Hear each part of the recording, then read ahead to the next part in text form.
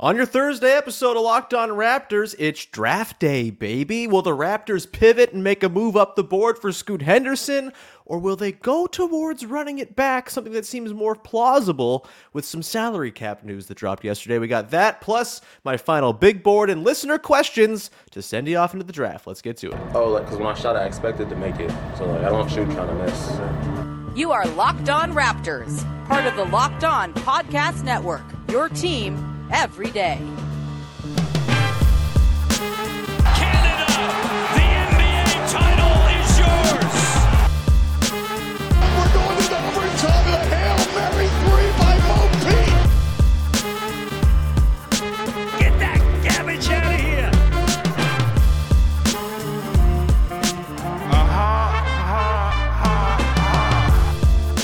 Hey, what's going on? And welcome to another episode of Locked On Raptors, part of the Locked On Podcast Network, your team every day. It is Thursday, June the 22nd, which means it's draft day. It's all very exciting, and we, on today's show, are going to tee all of that up for you, and hopefully in pretty evergreen fashion. We'll see. Maybe things happen in the next 2 hours that render this podcast moot. Either way, I'm your host, Sean Woodley. Thanks so much for being here. I've been covering the Toronto Raptors now for 9 seasons on various platforms.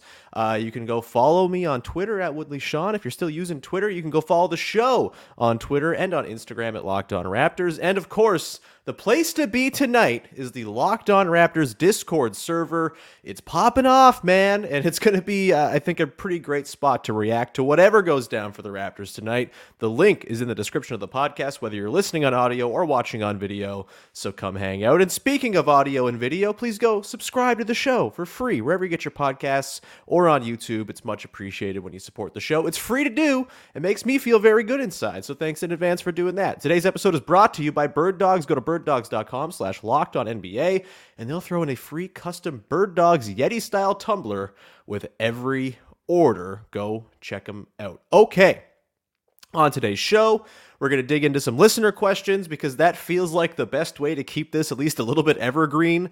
There's plenty of rumors and scuttlebutt to dig into, but at this point, it's also smoky and, it just, none of this feels like we can really discern anything from the rumors because they're all being planted for a very specific reason, with many agendas and all that. So we'll talk about the team as it is right now. We'll dig into my ultimate sort of final big board of like the top guys I'd like to see the Raptors end up with at 13, and we'll again get your listener questions in, but let's start now with maybe just like a bit of a primer for everybody. Just, I know this has been an off season where there's been a lot of talk about pivoting to something new for the Raptors last year. Very disappointing. 41 wins, toxic vibes, just kind of a very unpleasant season to watch for the most part. Trades that, split the fan base down the middle. It's been very contentious, and I think there's been a lot of a desire to see the Raptors pivot to something new. I think you have to prepare yourself for the reality that just might not happen. Of course, the Blazers thing is out there, and on talent alone, Pascal Siakam is probably the best player that the Portland Trail Blazers can go out and get to add to Damian Lillard and go forward with right now. Zion Williamson's out there. I would take Pascal over Zion in a vacuum 1,000 times out of 1,000 because Pascal actually plays basketball games, which is a thing, sadly, that Zion Williamson has not been able to do through 4 seasons. That said, there are all sorts of things that could cause this trade to not happen. It's more likely than not, probably like 90% likely, that this will not get over the finish line, and the Raptors will pick at 13, and they will not be adding Scoot Henderson to their mix with the 3rd pick. The Blazers, they have incentives for other reasons, right? Maybe they want to go and get someone like a Zion who, yes, is carrying a lot more risk, but is more financially certain. The idea of paying Pascal Siakam a new extension in a year's time could be pretty burdensome for a Blazers team that already is going to have Damian Lillard on a massive salary. You get Pascal Siakam in the door, pay him next year as well, and all of a sudden the second apron becomes a concern, and you're right back in the team-building predicament that the Blazers find themselves in, where they can't quite put a great enough team around Damian Lillard to compete. There's also, I think if you listen to any of the Portland people, Sean Highkin, Mike Richmond, Blazer Banter, all of the people who cover the team and kind of know the ins and outs of the relationship between the Blazers and Damian Lillard, they all seem to think that it's very unlikely that the Blazers are going to actually just like have to go trade Damian Lillard immediately. I think there's a bit of more of a middle ground here where just because the Blazers use the pick on Scoot Henderson, which I think is like objectively the healthiest thing for the franchise to do, assuming Scoot's there at 3, whether it's Brandon Miller, whatever. There's a big reason for the Blazers to just go ahead and take Scoot. You don't get opportunities to pick in the top 3 all the time. You don't get opportunities to set yourself up for whatever your next vision is going to be all that often. And so they probably should just make this pick. All of the signs point towards this being the smartest decision. And if there's any inkling that Damian Lillard might actually be okay with that and is all right kind of continuing forward, you listened last night. I was listening last night to Jake Fisher on the Clock podcast with Kristen Peak over at Yahoo, and he pointed out, like, even if Dame does request a trade, there's no obligation for the Blazers to go and trade him, and they could play it like the Kevin Durant request last summer, where they take a long time, and eventually it just kind of ends where, we're just going to keep the guy in our team and go forward. There's no obligation here. We're not just going to trade Dame for whatever the Heat can give us because that's where he wants to go. They have no obligation to just trade him to whatever location he decides he wants to. He does not Bradley Beal. He doesn't have a no trade clause, all this stuff. So all of that, the fact that it might not just be as black and white as the Blazers use the pick and then are able to go ahead and have to trade Dame the next day. It's not that black and white. If that's the case, if they are concerned about the money of Pascal Siakam being on the books beyond next year, and sort of the roster building concerns, despite the excellent on-court fit that's undeniable between Pascal and Dame theoretically, all those signs point towards that's not going to be a deal that's there for the Raptors tonight in all likelihood. It could be, of course, with this is all posturing, right? And maybe we get down to the wire and the Blazers pull the trigger and the Raptors end up with the 3rd pick and everyone's jumping for joy. I would be sad to see Pascal go, of course. We'll be really happy to see him land on a team with Damian Lillard, and that'd be a super fun combo. We watched a lot of Blazers games if that's the case. But there's a world in which that happens. I don't think it's a terribly plausible one for it to go down because it's usually not plausible for any trade to happen. The odds of any trade happening are incredibly slim compared to the trade not happening. With all that, too, there's the salary cap stuff that came out yesterday. Finally, the CBA seems to have been set up, and the salary cap's been announced for next year. And according to the reports from Adrian Wojnarowski, Shams Charania, etc., it's going to come in a little higher than expected, about $2 million higher on the salary cap and about $3 million higher on the luxury tax line than was originally projected. And that makes it so the Raptors are going to be in a position where if they can't make that sort of franchise pivoty type move tonight, there's going to be a very clear avenue to just run this thing back. And I know that's not what most people want to hear. I don't know. Maybe it's 50-50. I don't know the exact split of the run it back versus blow it up camp. I'm certainly pretty amenable to the idea of running it back just kind of as a rule. This was kind of my thing even back during the 2014-15. You lose to the Wizards. I was still run it back. They get swept by the Cavs a few times. Before the Kawhi Leonard trade, I was saying, you know what? Run it back because you're not doing any better than what you got right now. So just stick with it. I still think that's probably the case here. If the Raptors can't find themselves a franchise-altering pivot trade, the best move here might just be to run it all back, pay Fred VanVleet, pay Jakob Poeltl. They have more room now to pay those guys. And, with the way, salaries are structured, you start with the lower salaries in the first couple of years, and then you have raises over the years as well. They can very comfortably at this point, with Gary Trent Jr. opting into his deal, keep Fred VanVleet and Jakob Poeltl on the team and stay under the luxury tax, which is going to be the sort of goal, I would think. And, they have other maneuverability as well, whether it's Thad Young's money or Chris Boucher, you find a deal for him. There's all these sorts of different options for them to, cut the money and more or less run it back with the addition of the 13th pick, with the addition of maybe some sort of mid-level signing, or if you're in the tax mid-level. I don't think they'll be in the tax, but whatever.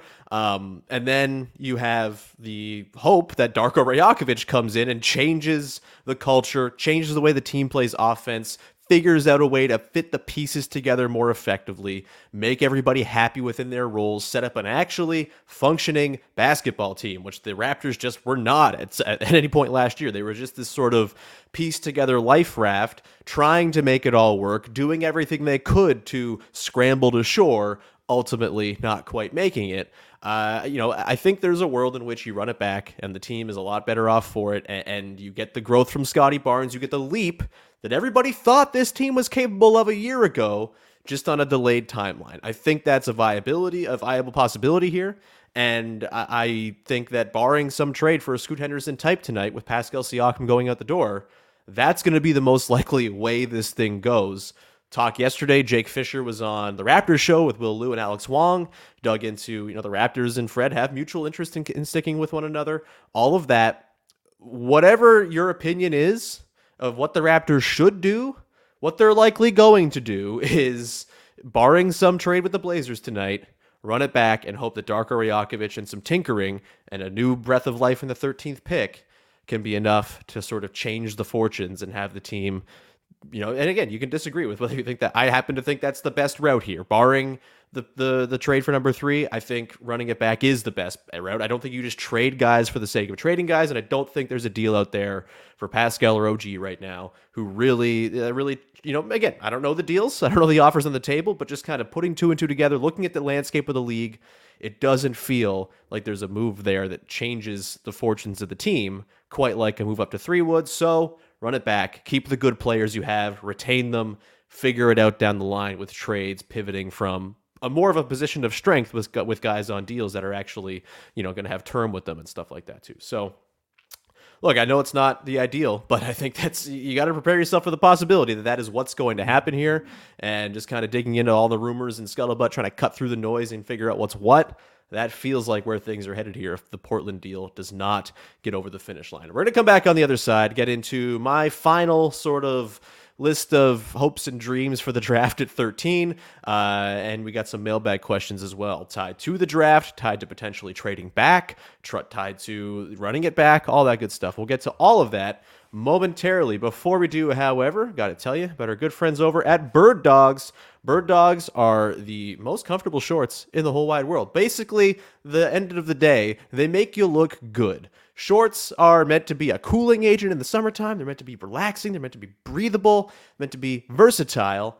Bird Dogs checks all those boxes, baby. And of course, they've changed the game because they have an internal lining, a comfort lining in all of their shorts that makes underwear obsolete. Who wants extra layers on in the summertime? I sure don't, but if you have shorts that operate both as shorts and underwear, how could you not want to roll with that? They're super comfortable, very breathable. You can, again, use them for any occasion, whether you're going out with friends, whether you're going on a date, whether you're going to the gym. The shorts are super, super versatile, and go check them out right now. Go to birddogs.com/LockedOnNBA for a free Yeti-style tumbler with your order. That's birddogs.com/LockedOnNBA for a free Yeti-style tumbler. You don't want to take your Bird Dogs off. We promise you. Go check them out. birddogs.com/LockedOnNBA. All right, let's continue on here with your draft day killing time while we wait for the draft to actually happen podcast. Thanks, as always, to the everyday listeners of the show. If you are an everydayer, let us know in the comments. If you're not an everydayer and you've missed some of the great stuff we've had over the last few days, go check it out. Joe Wolf on yesterday, digging into our off-season optimism about the Raptors, or lack thereof. On Tuesday with Vivek Jacob, digging into the Gary Trent Jr. stuff. And Monday, Rafael Barlow with some great intel on prospects and the trade talks with Portland. All of that. Go check those out. And let's dive in now. My final big board for tonight. Like, what am I really hoping for at 13 for the Raptors? I think I've made it pretty clear. I'm a little Buffkin boy, baby. He is Kobe Buffkin, the 6'5" guard out of Michigan, who, to me, is like the most well-rounded guard in this group who might be available for the Raptors at 13. This group involves whole lot of guys. I talked about Anthony Black in the lead up to the draft. It feels like it's probably a stretch for him to fall to 13 at this point. But Anthony Black, Kaysen Wallace, Jalen Hood-Schifino, Nick Smith, Keontae George, all these guys. To me, of the guard types the Raptors could take at 13, which I really hope they take, because this team, even with Fred VanVleet and Gary Trent Jr., if they bring him back, that needs guard play. There was just like a massive dearth of guard play on the team last season. And so for me, of that group of guards, to me, it's not even just like who do of the guys I think is going to be there at 13. I actually think Kobe Buffkin is like the best prospect of these guys. And look, I'm not an expert. I'm using my sort of very limited knowledge of this stuff and using other people's opinions to kind of inform mine along with what I've watched of these guys. But I just kind of think Kobe Buffkin's got the goods, man. He's 6'5". He shot 71% at the rim this season in college. A notoriously, lack of spacing heavy level of basketball, getting to the rim and scoring that efficiently as a guard, ridiculous. That's a number that pops off the screen. It's been in my head really since the first time I talked about Kobe Buffkin. And he was really the first prospect that I spent time kind of profiling on this show. And he has been in the pole position for me ever since then. The fact that he can play on or off the ball, the fact that I think him and Scotty Barnes as like a handoff duo, as two guys who could play in concert with one another, really, really exciting. I think the three-point shot is going to be there. I think the playmaking can come along. He averaged 3 assists a game this year and, didn't really even have his responsibility leveled up until the second half of the season. He's just got a lot going for him, and the weaknesses for him, they don't really stand out as like, that's a very glaring, troublesome weakness. It's like, oh, he's a little bit skinny. Yeah, he's very young. He's 19. He's actually younger than most of the players in this draft, despite being 19. In his second year of school. He went into school early. Like he's a younger guy, and usually younger guys are going to fill out. And if not, he still has been a very high level defender in college, a very high energy defender. I feel like he's going to be like a defensive playmaker type from what you see on the film. Even if maybe he gets hunted by bigger bruising wings, look, the Raptors have plenty of ways to counter that with their own big bruising wings on defense. And so I think Kobe Buffkin's the clear guy. It would be really cool if this sort of, how often do you hitch your wagon to a dude in the pre-draft process and he actually ends up being picked by your team? Would be pretty cool if the Raptors ended up with him. It seems like there might be some hot competition for him, but I also think the way the draft is shaken out with Bilal Coulibaly potentially jumping up into the top 10, some of these guards are going to drop. There's a run on forwards, it seems, between Taylor Hendricks and Jarris Walker. Obviously Anthony Black, Cason Wallace have been kind of projected as the first couple guards off the board after the top group. So the math is there for the Raptors to have Kobe Buffkin available to them at 13. And Jonathan Givony in the latest ESPN Draft Express mock had him at 13 to the Raptors.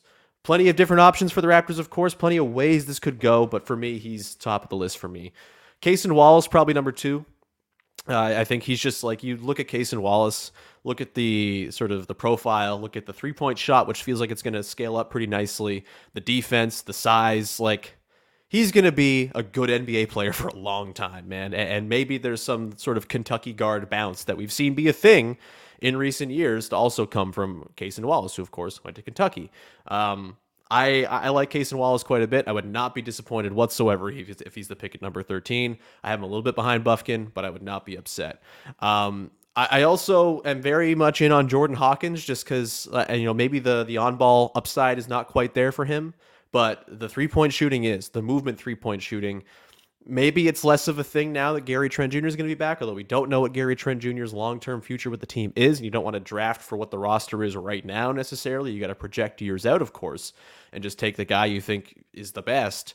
Maybe you don't think Hawkins is that, and I think that's fine. If you're not a Hawkins head, I totally understand, because I don't know if there's the same on-ball upside with a guy like Hawkins as there is with a Wallace or a Buffkin or any of these other sort of more sort of guard-oriented types.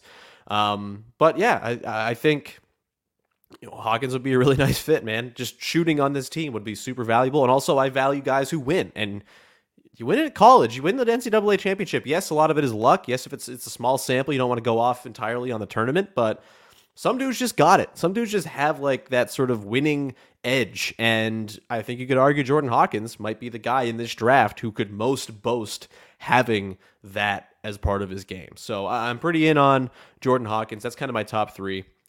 I think for me next, it's probably Jalen Hood-Schifino. I think the episode we did on Monday with Raphael kind of made me feel all right about Jalen Hood-Schifino growing into an off-ball shooter.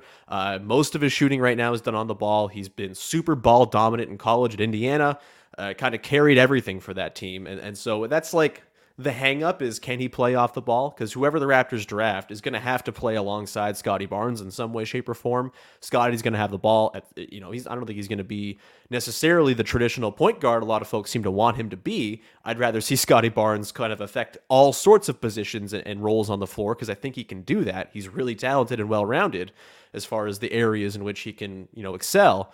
And so you're going to have someone who can play off, but also someone who also can handle the ball is not a bad thing either. To have more ball handlers is good, and I think Jalen Hood-Schifino offers that quite a bit. So he's probably number 4 for me. Then I think I slot in Bilal Coulibaly, who's a bit less of the sort of guard type, but considering how he's being hyped up, it almost would feel at this point like a miracle if he did slip to 13, and if that's the case, it probably means one of these guards is off the board, multiples of these guards are off the board if Coulibaly's there at 13. And so maybe you have a bit of a diminished guard pool to choose from. And the upside there seems pretty enticing, man. Like, I know he's getting like the Victor Wembanyama hype train treatment right now. And of course he's going to talk about his teammate and countryman in glowing terms. But the fact that he was a very impactful player on a French team that went to the finals of the French league, which is no slouch of a league, I do think that matters. I think, showing out against good competition, against grown-ass men, is a really important thing. And so I'm kind of on the Coulibaly train as well a little bit, as far as I think he's going to be good. Do I think he's a perfect fit for the Raptors right now? No, not necessarily. Would I prefer guard play? Yes, but if he's there at 13, maybe you can't pass that opportunity up if you really feel like he's got that projectable upside. Beyond that, Keontae George, probably just below Coulibaly for me. I'm higher on George after speaking with Raphael on Monday than I have been throughout this process. I still kind of feel like he's more sort of tracking towards like the very good sixth-man bucket getter type. I don't love his playmaking, and, hey, good six-man bucket getter, that's useful. I would rather just go for someone I think is a little bit more tailored to be a starter, playing alongside and complementing other players. That's why Bufkin keeps on coming back to mind for me. I feel like he can play with anybody, whether he's on or off the ball. So that's kind of my top 6. After that, obviously if like a Grady Dick falls, that's a really tough one to pass up on. He seems like the three-point shooting is going to be top of the class probably. There's a lot of sort of intangible and connective stuff with Grady Dick that's really, really likable as far as his overall skill profile. Maybe you worry about the defense a little bit, but he's big. Like, you could probably make it work. And the three-point shooting would be an incredible value to this team that badly needs shooting, badly needs ways in which they can roll out different kinds of lineups. And you get a guy who's 6'7", 6'8" in the form of Grady Dick, who can also bomb away from 3. That opens up your versatility a little bit as well. So I'm not against that. I just not really been penciling him in to get to 13. But if he does, then certainly I'd be okay with that pick as well. This is the thing, is there's not really a bad pick in this range, I think, for the Raptors. Maybe you'd like to see them move up if you're really like, oh God, you got to get Kobe Bufkin, like I am. Maybe you want to see them look at that Mavs pick at number 10. Jake Fisher on that On the Clock podcast did mention that the Raptors have at least called about number 10. I don't know if I am in on paying up to get up 3 spots in a draft where it does feel very flat talent-wise. But if maybe the Raptors are married to a guy, maybe that's, a thing they look into doing. I just don't really see how they do that very effectively.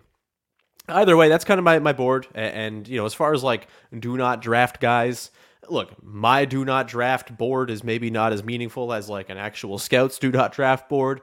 I just kind of don't think Nick Smith Jr. is it. And I would be, I don't know how to say disappointed, but I would not be enthused necessarily based on what I've seen of Nick Smith, what I've read about Nick Smith's game. He just doesn't really check many boxes for me. He's sort of like a less enticing version of Keontae George in my mind. So that's kind of it. As long as it's not Nick Smith Jr., I feel like I'm going to come out pretty happy with whatever the Raptors do here.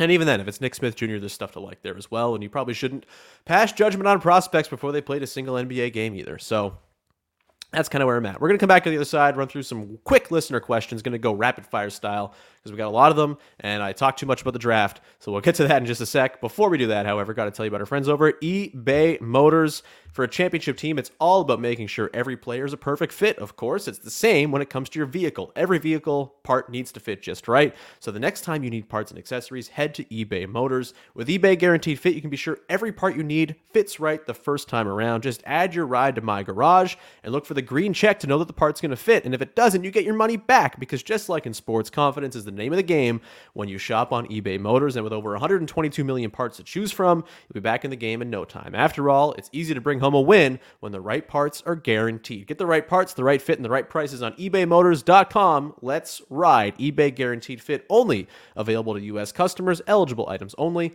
Exclusions apply. All right, rounding it out here with the final segment here, leading you into the NBA draft. We got a handful of listener questions pouring in. Let's get to them.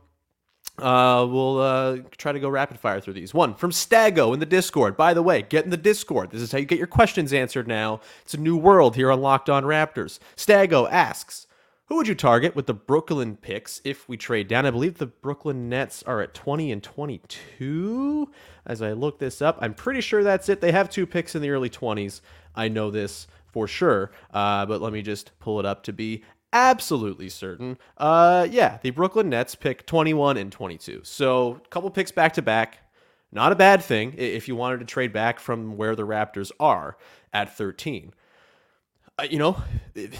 There's something to the idea of, hey, there's a lot of guys who are talented here. I would imagine someone we like from this guard group is going to be there at 21 or 22. And then maybe with the second pick, we can do like the Raptors thing and take like an upsidey guy.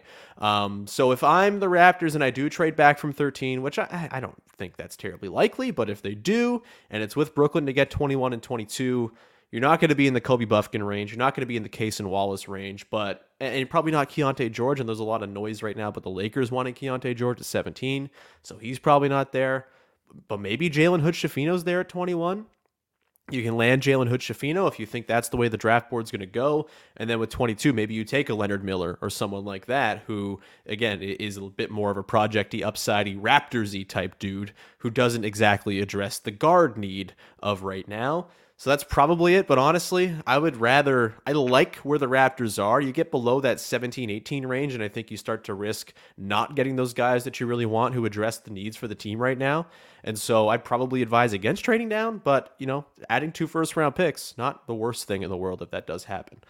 Next one here from Epic Moppus asking, with Washington tearing it all down for nothing, what are the chances Toronto could pry Tyus Jones or Monte Morris away for not that much in return? Honestly, if I'm the Raptors, I'm calling up the Wizards right now and saying, guys, something's wrong here. You have DeLon Wright, Tyus Jones, and Monte Morris. You have the 29th, 30th, and 31st best point guards in the NBA. This is weird. You also just lost Kristaps Porzingis. You're probably not going to have Kyle Kuzma on the team.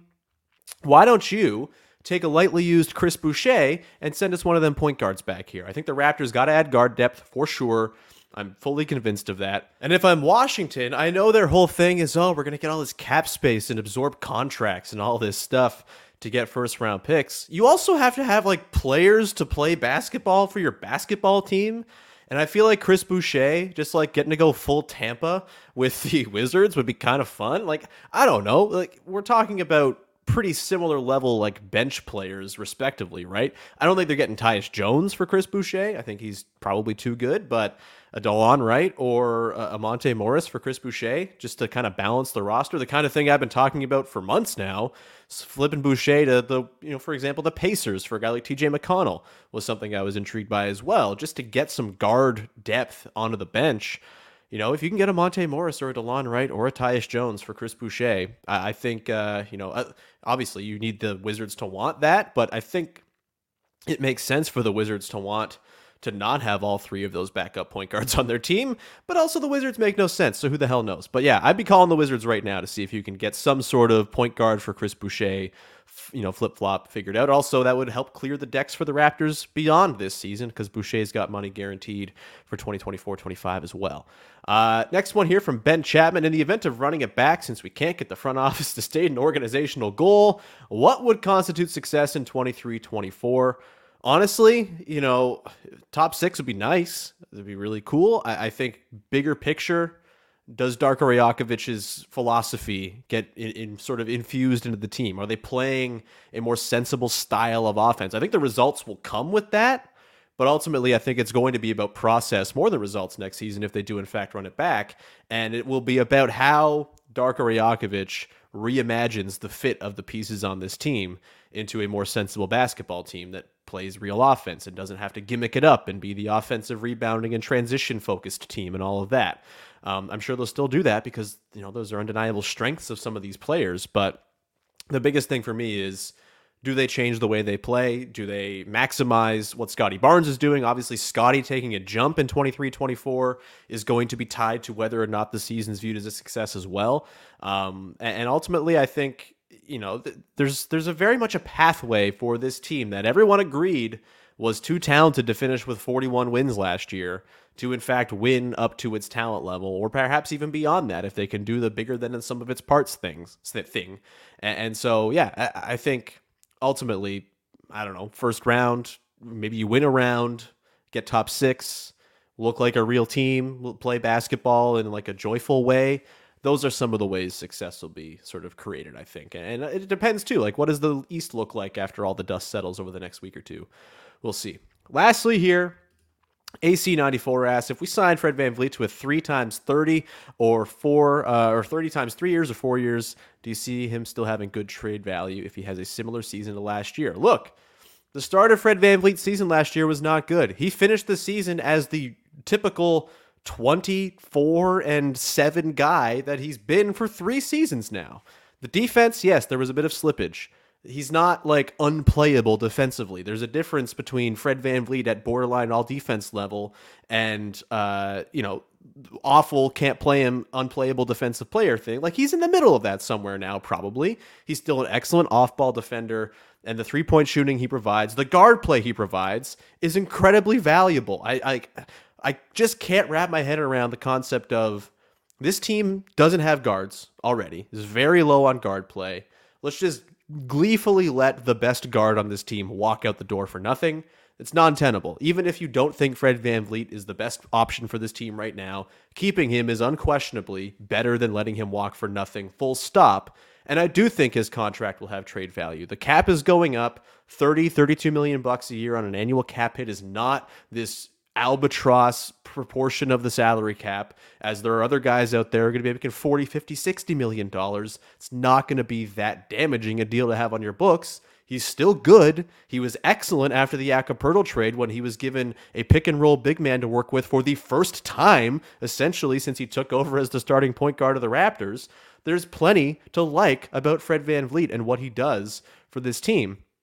And I think, looking around the league, it's going to be difficult as the second apron comes in. It's going to be difficult for teams to do sort of like big, massive swing for the fences type trades. We might see a lot of trades like we saw go on last night with the Kristaps Porzingis, Marcus Smart swapperoo. There's a fun word. And like those types of trades where it's, okay, we're going to trade player for player because of the fit.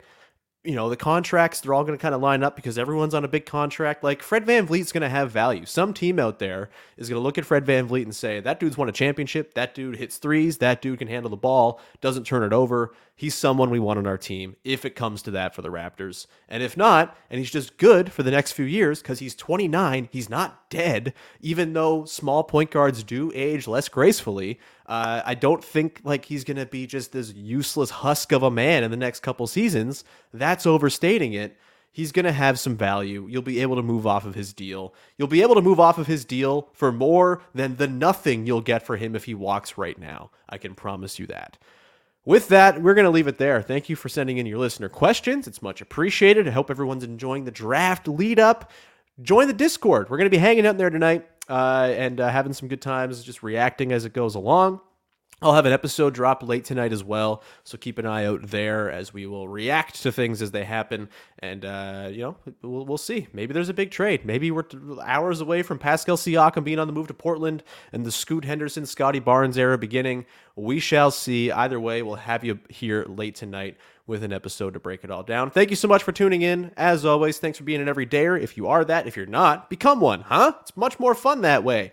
Also, the Discord. Come hang out and go follow the show wherever you follow the show on your favorite podcast apps, on the socials, all that good stuff. And, of course, subscribe on YouTube. We'll leave it there. Thank you so much for tuning in. We'll talk to you tonight. Enjoy the draft, everybody. Bye-bye.